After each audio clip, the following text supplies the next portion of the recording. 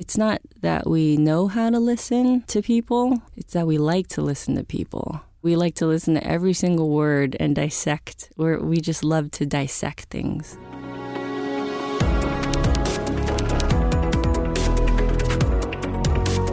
You are listening to Change Lab, conversations on transformation and creativity. I'm Lauren Buckman, president of Art Center College of Design.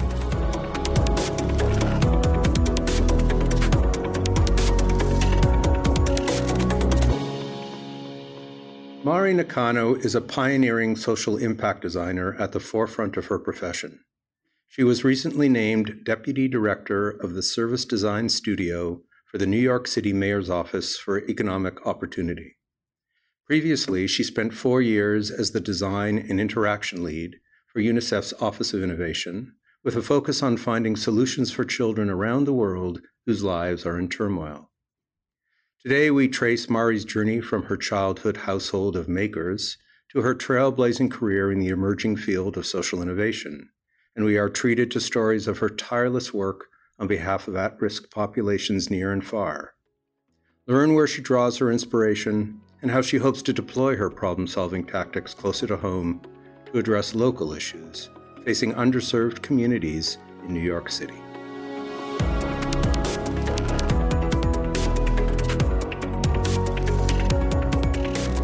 Okay, so I'm interested in a lot of issues, but along the way it's really interesting and important to try to understand who you are as a human being, who you are as a person, and in that spirit to look back to young Mari, to childhood Mari, with very kind of specific interest in, who were you as a creative person as a very young kid?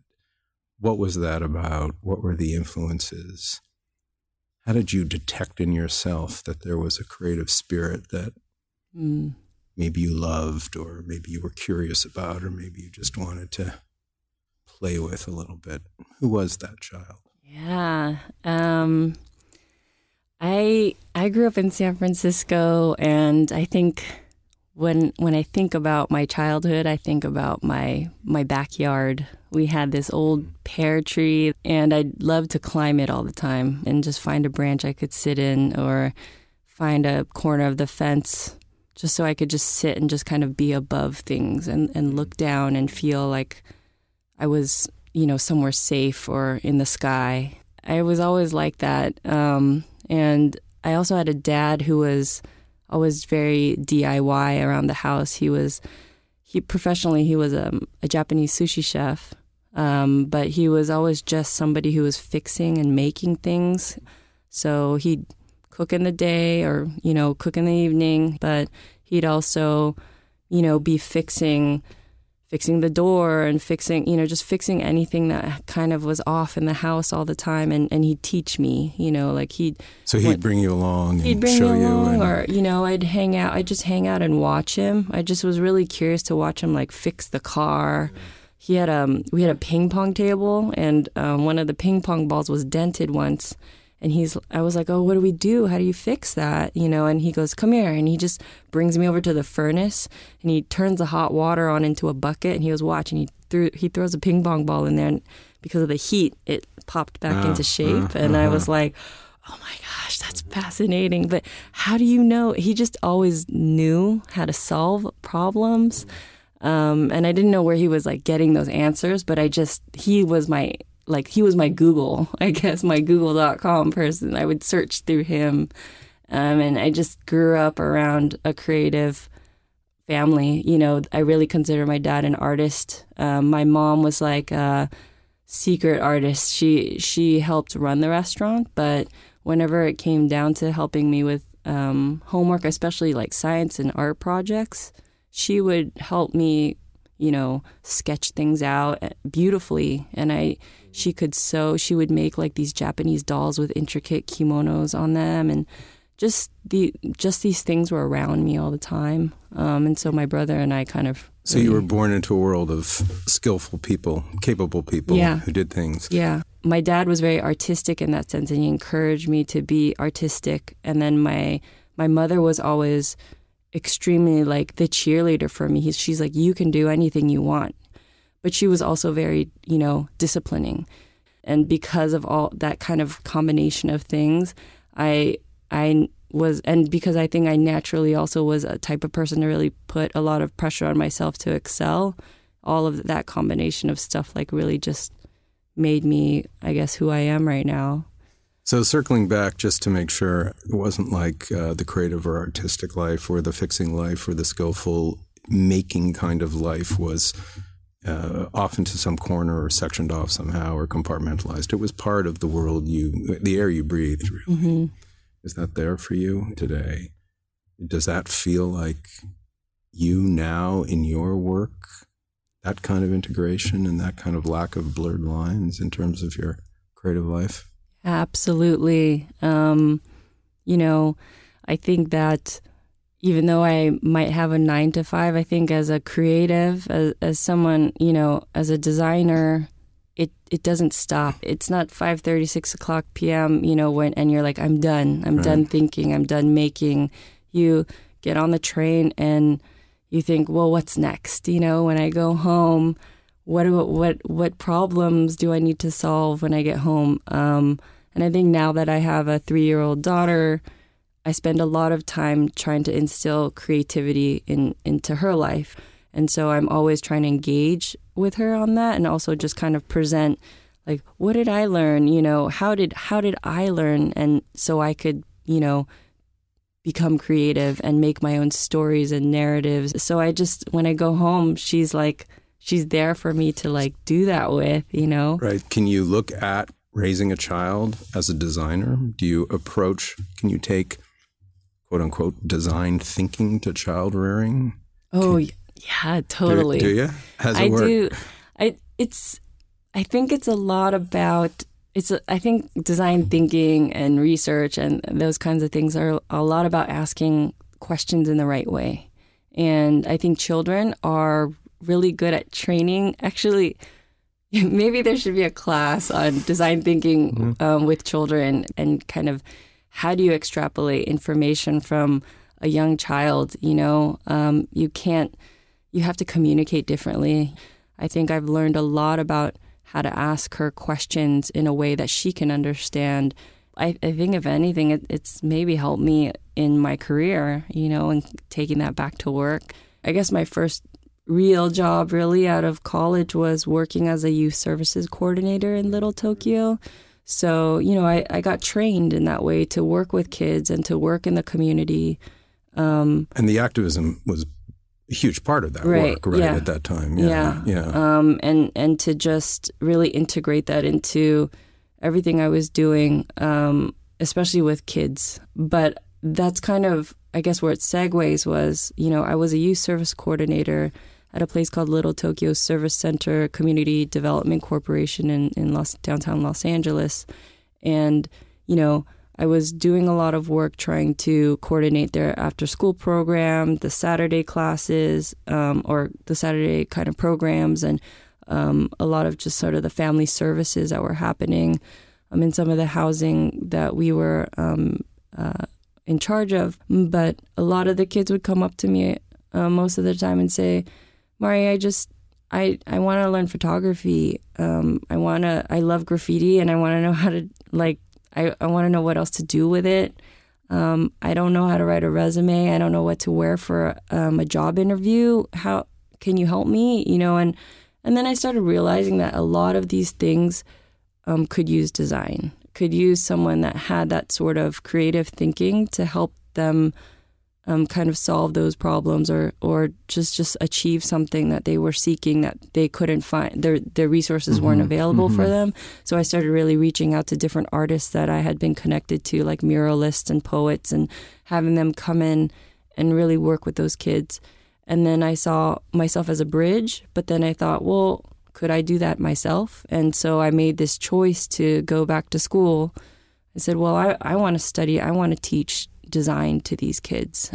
And so that's kind of that was the moment I said, well, I guess, I'm going to go to Art Center. And that's when I applied and kind of decided to depart from that for a little while. And why for you the call for design? Why that particular way of going about it at that time, from what you knew then? Right. I think that then ties back to like my childhood and my life growing up. That was something that I felt was me,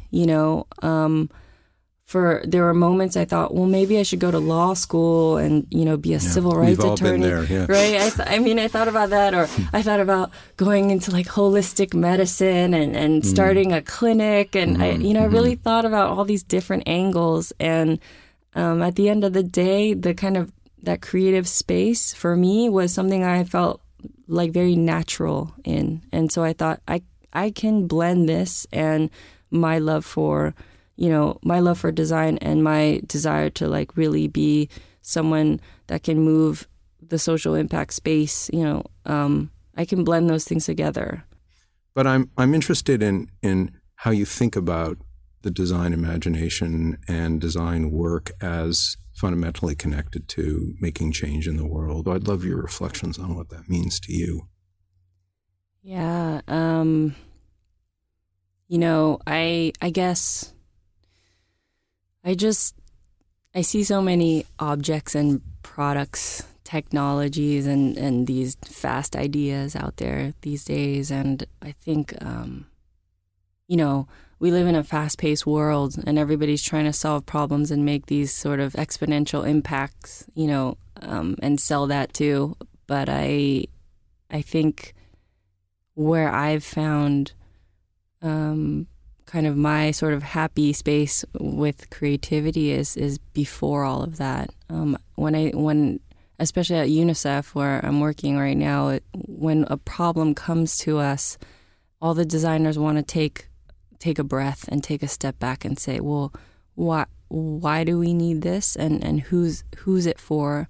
Are we talking to the people that we need to solve this problem for? And we just get really curious, and I think creatives are just naturally really empathetic, but they're extremely detailed about and intricate about wanting to know why we should do things. And what is it about the designer that can affect change or be able to have impact in a way that, say, a social worker necessarily couldn't, or not? Social workers are wonderful, or another kind of activist involved in a certain kind of situation.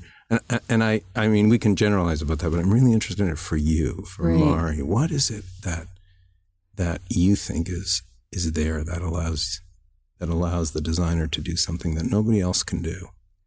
I think we it's not that we know how to listen to people. It's that we like to listen to people.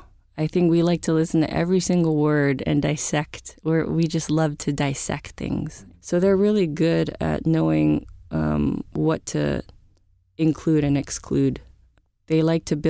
Designers like to invent and build new doors.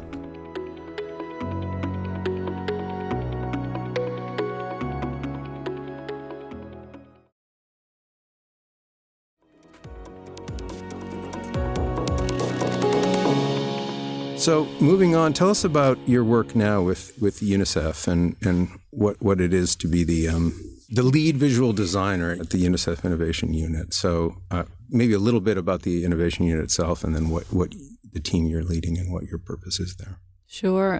So UNICEF Innovation Team has been around for less than a decade, and it's comprised of mostly 40 and under, a mix of people from all different types of disciplines: data scientists and engineers, developers, designers, folks in development, of course. We have an innovation fund. We also have a couple specialists who are really just trying to really just kind of push the boundaries of what UNICEF had to offer. I think the thing is, like, UNICEF's mission is, to help vulnerable children around the world. Right. And they're experts. UNICEF's experts at how to handle that, how to do that. But in a day like today, where we've got all these new technologies, we're really looking at how can we pivot those new ideas, those new technologies and designs? How can we pivot those organizations and companies to really look at UNICEF and say, well, what can we do for children? And instead of just having a drone that's gonna go and just that you can buy on Amazon for really cheap and just take a lot of really cool angles of your wedding or something like that. We're saying, well, how might a drone be able to deliver blood samples within a matter of hours to get tested for HIV and AIDS for a newborn child?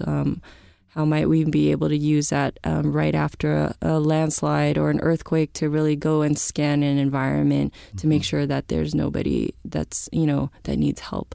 And how do we talk to those types of businesses and say, we need you, but we also need you to really look at your own business model and talk about and understand that doing good is good business. And do you know historically who had this idea, who had the vision to bring an innovation unit into a place like UNICEF?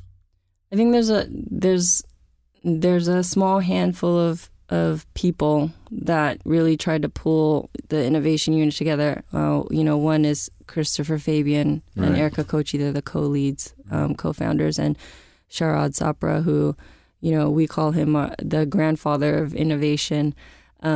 Those guys were probably the pioneers for really putting in an innovation team and experiment and taking that risk. Were they already there, or were they brought in to do it? Do you know? They were already there, and they came from that sort of UNICEF development perspective first, I guess. I see. So they didn't come in as innovators or. Right, that some leader had this idea, we're going to bring in an innovation team. They were already present, and that's the thing. And it grew organically. And I think also the thing is, what we've realized too by having this unit is that there's a ton of other UNICEF colleagues out there who have amazing ideas. They're trained in a development space or a more traditional type of background. And so what we're trying to do is also kind of carve out space for them to present their ideas. Using the Innovation Fund, for example, or just being, purely networked into our country offices and say, hey, this is a space you can come and share your kind of off-hour ideas, and let's see how we can integrate that back into UNICEF and the work that we do.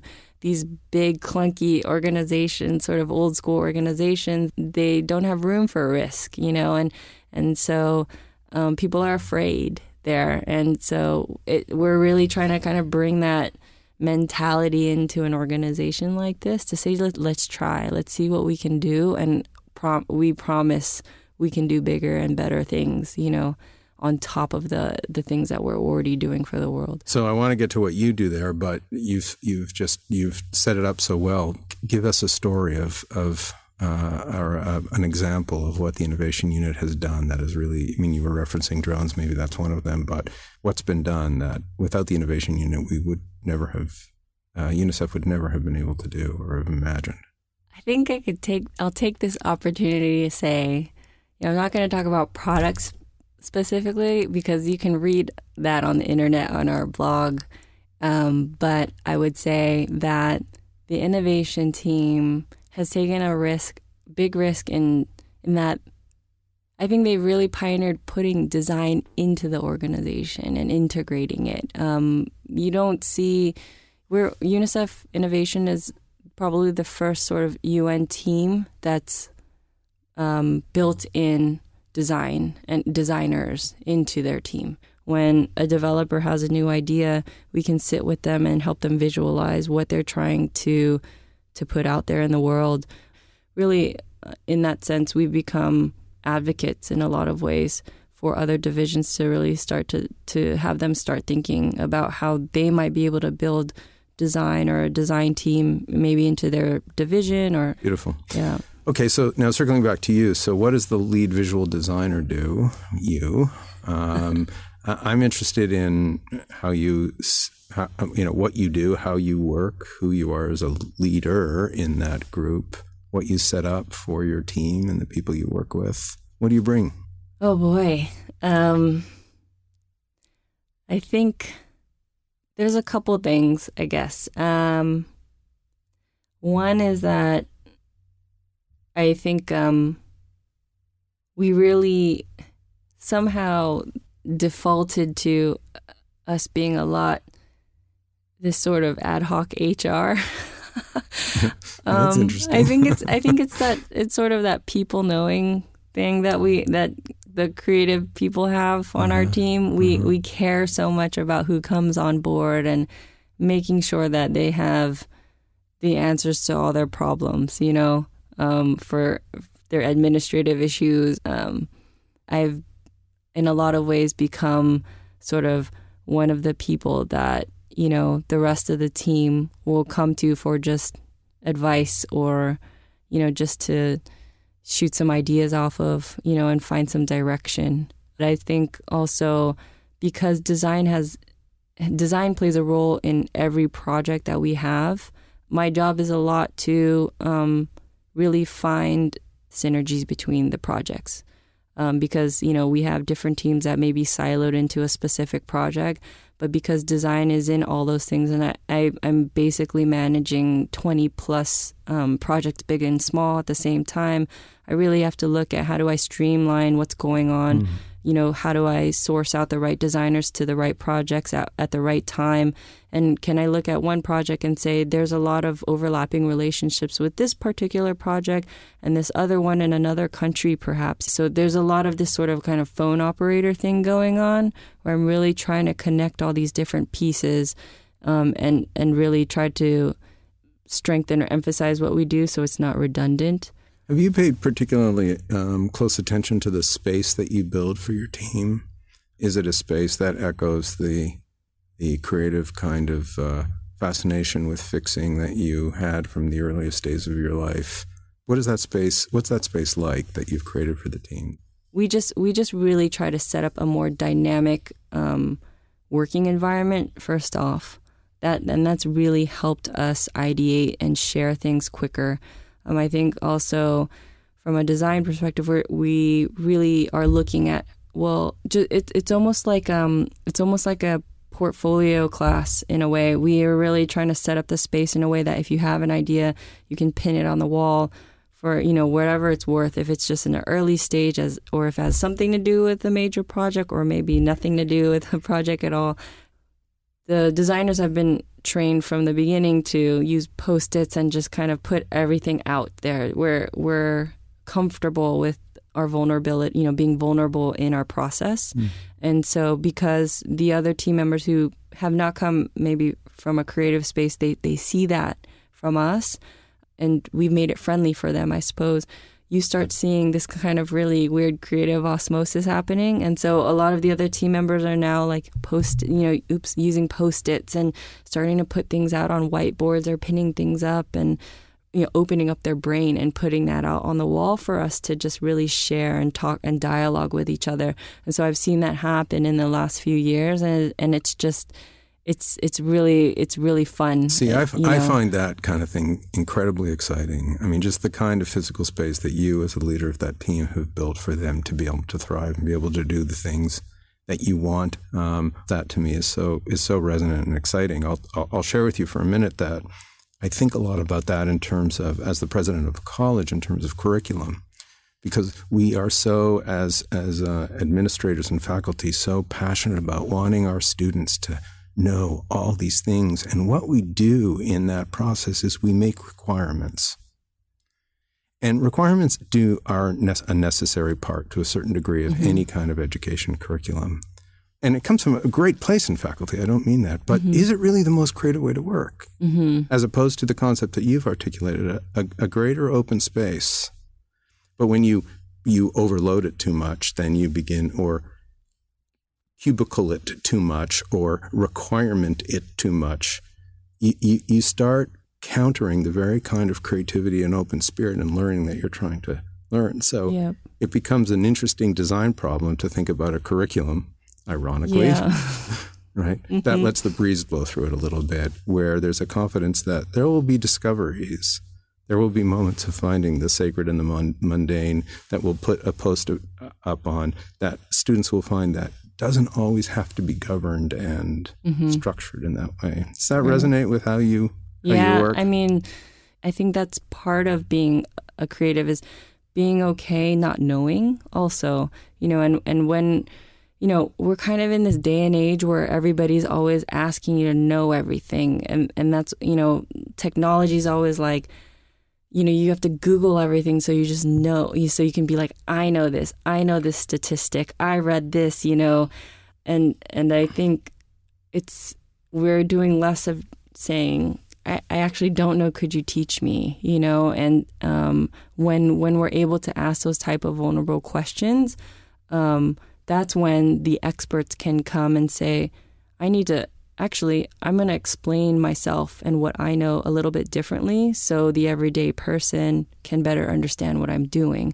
And I think we need that space, right? In Japan, there's this thing called ma, which is space, which means space and silence. And that is just as important in any structure or narrative space as there is chaos and sound. Absolutely. And at some other point, you and I should talk about this in terms of how we educate people, because I think it's very, very meaningful. So you made reference earlier to the Innovation Fund at UNICEF, and I'd like to ask you to talk a little bit about it. What is it? Why a VC model for what needs to be done? And are there ways in which, or stories that you can tell us about that project that you think are important for us to know? Why we chose a VC model was because I think a few things was, one, we really understood that there were people in the tech space, both in private and within the NGO type of space, who had great ideas, but not aware that maybe those ideas actually could work in a UNICEF type of mission-driven space. And so a lot of the folks that we're investing in, they have pretty rigid requirements when they do apply. It can't just be, what's your cool app that you're doing. All the things, all the products that are being invested in, they have to follow the principles of innovation.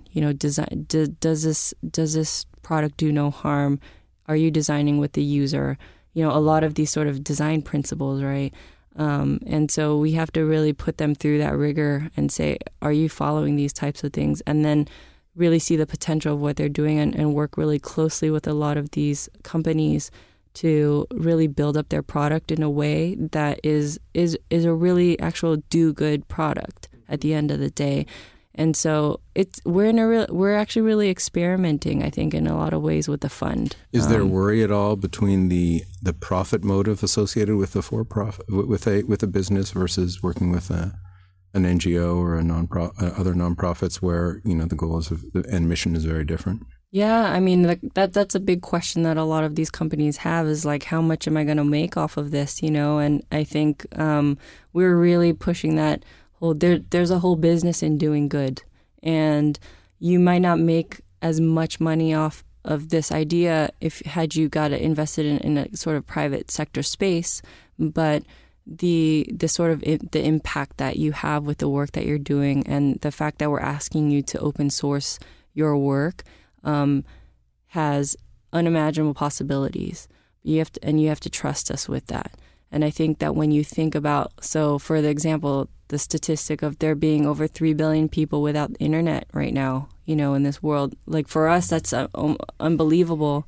But when you realize that there's that many people in the world right now who don't have access to internet, therefore they don't have access to information, when you can bring new ideas and products and services to them, from the baseline fiber optics to sort of these, low bandwidth type of apps or tech products, you have a whole untouched space. And maybe that example is a great way of answering my question, that if there are certain kinds of projects, certain kinds of jobs that maybe are more appropriate for a business-oriented enterprise. Mm-hmm. Yeah. How do you know when you're doing good? The world is kind of gray and ambiguous, and I'm just wondering how you deal with that, how you deal with the sense of knowing that you're making a difference for something that is good, and how you look at that. That's hard. That's really hard to answer. I do know one sort of part of all of that knowing is simply like my own intuition. I think the other thing is it's a lot in retrospect. I look at a lot of the work that I've done, and I look at it 2 years after I've done it, 3 years after I've done it, or whatever, and I see that, the hand that I had in it a mark has been left. For example, when I was a youth service coordinator for Little Tokyo Service Center, one of the things that I did was help coordinate a street basketball tournament for kids every year. And why we did that was because Little Tokyo had always wanted a recreation center built in the community, and it had never been achieved. And so as our sort of protest, in a way, we organized an outdoor street basketball tournament, and we would attract over 200 kids to this thing over the weekend. So I was, organizing that tournament, advocating for this recreation center, and that was probably when, a decade ago or so. And now I'm getting emails that we're investing in a recreation center, and we're fundraising. We actually have a building for it, and we have all these programs and services that we're going to be implementing. And to see that come into fruition, you're like, okay, I was on the right path then, and I knew it. I knew it at the time, and so it's a little bit of that proof later on, I think. And I think that's a kind of conundrum I have as a designer in general, is that design takes time, and results in a creative space often take time. And asking for someone to trust you and say, these results will come in a few years is the hardest thing to advocate for, because people want to know right away that you can prove that the thing that you're doing is showing results now, And so I'm trying to kind of figure that out in general in the work that I do. But I think kind of going back to try to answer your question about how do I know that I'm doing the right thing is that I have to specify what I want to do. I think one of the big things is that for whatever reason, I really love advocating for youth. I think in a lot of the work that I do, it's always kind of been geared towards young people. So before I even went back to art school, it was always, being a youth service coordinator or being a tutor or something like that, teaching young kids art and photography. And then UNICEF is all about children. Mm-hmm. And so I'm super passionate about that. And do you know why? Is there a special way that you connect with youth, connect with young people in the world that touches you in a particular way that you would talk about? I feel like since I was young, I used to even, help do, I was like a leader at summer camp and did basketball coaching for young kids, all that stuff, since I was like in 8th grade, I think. But I think what I really enjoy about working with youth is that, actually the vulnerability, because a lot of them, they're just trying to figure out what they want to do with themselves still. And they want to find people that they can trust in to kind of disclose that they don't know what they're doing, and I like being the person to be trusted in. I really enjoy having people trust in me to help them, in that sense, I guess, or to support them somehow. And so I naturally gravitate towards working with youth. And there's something so raw and open about working with them. It's not about breaking down like all these types of ideas that they have developed. It's about just fostering new ones to go on top of their curiosity. And I think that's what I really love about young people. Whereas working with adults, it's a lot about kind of breaking down the kind blocks. of barriers. Yeah, it's a lot about that. And like, sure, I can do that, but I prefer the other way around of having more of like that sort of open kind of palette. And I personally feel like it helps just me be a better person because I can understand and learn and remain sensitive to people. And I think that's a huge value for a designer, is to be able to remain sensitive. And that's a sensitivity that you learn from kids, really. Yeah. And nice, so they remind nice. me a lot. They Nice. remind me a lot to stay that way. Mm. Yeah. Is there something in your life that you were certain about and now you've changed your mind on and you look at it in a completely different way? I don't know if I was ever certain about anything in my life.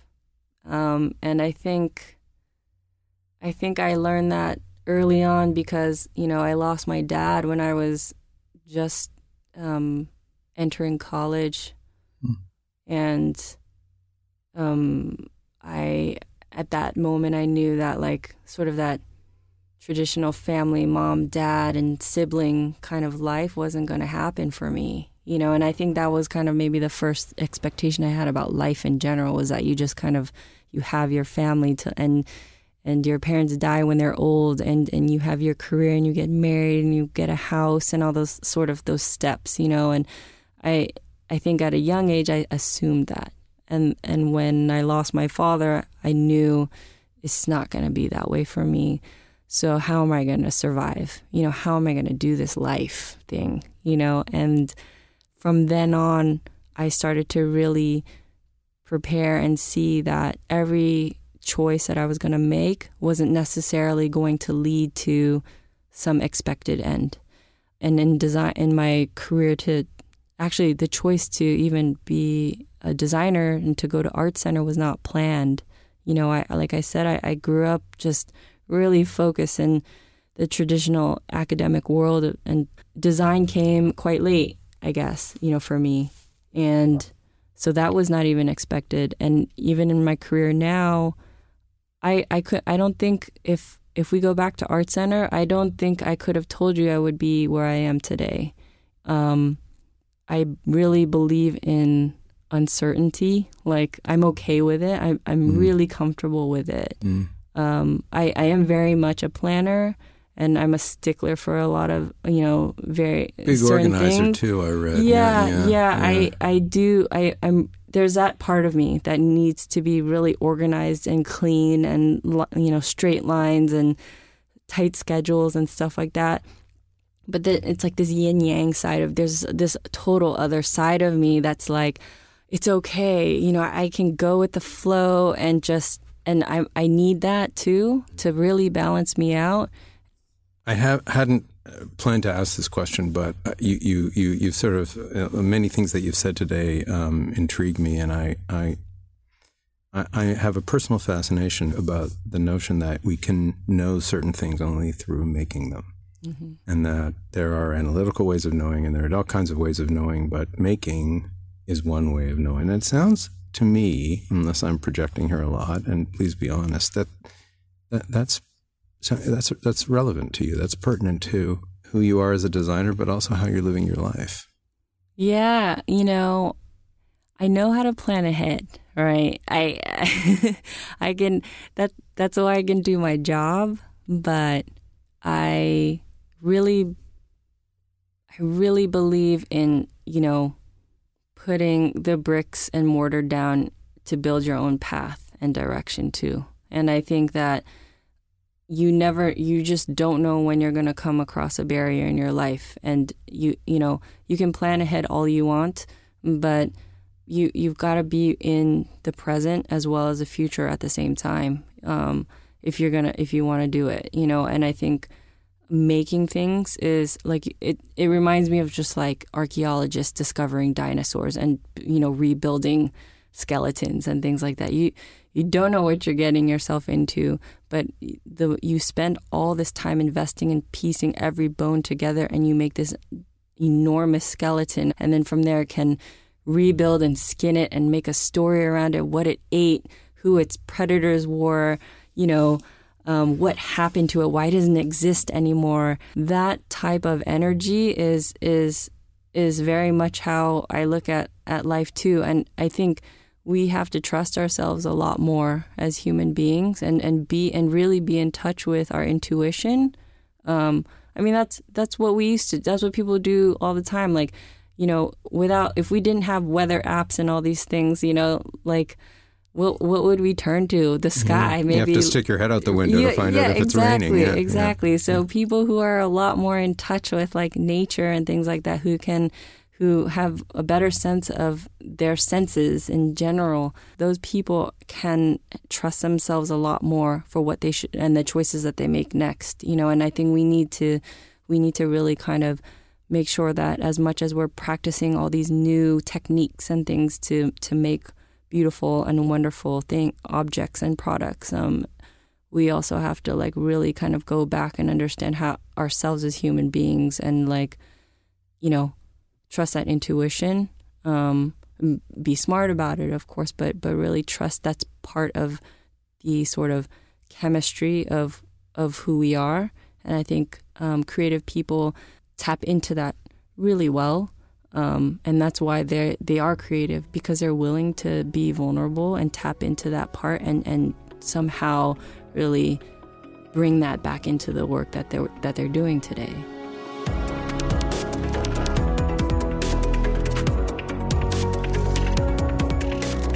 So it's been several months since we spoke, and in the intervening time, you have a new position as Deputy Director of Design and Product with the New York City Mayor's Office, right? Right. Since I've got on board, since we've kind of corrected that to the Deputy Director for the Service Design Studio. What is the Service Design Studio? So the Service Design Studio for New York City under the Mayor's Office of Economic Opportunity is the first municipal service design studio that's supporting low-income and middle-income New Yorkers. It's the nation's first. So we are a small team of designers who are sitting inside government and really trying to infuse and bring service design to New York City government agencies so they can do a better job of, you know, deploying their projects and servicing New Yorkers. Is there a way that you can describe in a minute or two? I understand our time is limited here, but can you describe for us some specific ways in which that is transpiring? Sure. So I'm only about a little over 2 months in, so I'll try my best to describe what we're doing as much as possible. But for the Service Design Studio, well, for our whole design product team in general, we own 2 products. One is called Access NYC, which is a online benefits screener. So what that does is allow New Yorkers go online and basically figure out what type of city services and benefits they're eligible for. And that includes everything from, you know, discovering if you're eligible for food stamps to education services for your child to New York ID, those kind of things. And that allows like a New Yorker to really get an overview of things that they can access that they might normally not know that those services exist. Mm-hmm. Also, we're testing it out for people who are doing canvassing and going out in the fields, other social workers and service providers who are working with the public to help use the platform to help them screen people that they're coming across when they're doing their social services. So that's one product. And the other one is a platform called Growing Up NYC, which is basically another digital space for parents, basically currently actually has been for kids pre-K or actually from birth to I believe age 12 to just understand what type of services and events and resources are out there for their children. And we literally 2 days ago just launched a companion version called Generation NYC, which is more facing for a teen kind of young adult audience to give them access to events and trips and other types of mostly like mental health services, so they can get easy access to that.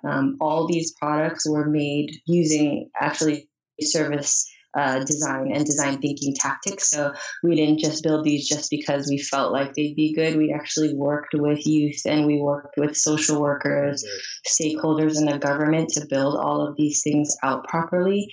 And, even for the Generation NYC platform, interviewed over 100 youth to make sure we were getting the content that they really wanted to see in it. So those are two big products that basically we have ownership of.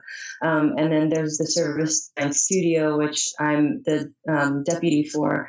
And we literally just launched this studio publicly about 3 weeks ago. Along with a tools and tactics toolkit, which is geared towards supporting government agencies who are really trying to understand how might they infuse design thinking, methodologies and practices into their work. How do they, and because I think and one of the things we're realizing is, a lot of the government agencies, there's some amazing ideas out there, and but they just need a lot of support just trying to understand how do they talk to the stakeholders that are involved in their work, how do they empower them, how do they leverage them to just be part of the process as they build out an idea, whether it becomes a product or turns into something that helps push policy. So very interesting. Yeah. Thank you. I just have one follow-up question, and that is, how do these services and products, how are they available? What do they look like? Are they websites? Are they interactive tools? Are they apps? How do you configure them? Yeah. Sure. So Access NYC and Growing Up NYC, I can send you the websites, but those are actually website URLs, so you can go online and look at them right now if you like. And so those are two online platforms, and they're also mobile platforms as well. So those are digital. The Service Design Studio is the part that's digital or paper-based, I guess, is the toolkit. So that's actually nyc.gov/service design. If you enter through that website, you can get an overview of what the toolkit contains, and that will lead you to a webpage that has downloadable templates and kind of helps walk you through these different types of resources. And so that's available online. Sounds from what you're describing that this echoes beautifully the kinds of principles and ideas and really passion that you were expressing in our conversation a few months ago about social innovation. Yeah, I think, absolutely. I I've been on this team for even a short period of time, already feel that I am now really in an organization that has from, leadership on high, very invested in the value of design inside government agency, who really believes that they're not just an appendix or just a side, nice to have to help products and ideas be better, but that we're actually an integral part of the way we do our work, and that it's very necessary for us to be there. This is probably one of the first times I've ever really been so in such a hugely supported environment like this. And to what do we owe, in your estimation, this enlightened point of view? I think, for all the pioneers who have really pushed why design is good in the social space for so long now, it's starting to come alive. I think, me being someone who from over a decade ago had always been interested in thinking about how design can be used for social change, for social impact, for social justice. It had been a lot about trying to just prove our worth a lot of times. It had been a lot about saying, we can make nice design for you if you'll let us in the door, and then, trying to squeeze in further and show what else designers were capable of. And now I'm starting to feel like that bottleneck is starting to, widen, and it's becoming a lot smoother for designers to be accepted in this space, and also just valued for more than just, oh, you guys make beautiful things, but actually you guys have an amazing way of thinking about things, about organizing and simplifying, and also not forgetting at the end of the day the people that use the things that we're about to make. And at the end, it's so much more meaningful, and everybody's so much more invested. And as a result, the products that we've had a hand in, they're more sustainable, Well, to you and all the pioneers that come before you, carrying the flag, it's great to see this come to fruition, and that this day has arrived. Yeah. It's exciting, and it's exciting because ultimately it's very meaningful to people's lives.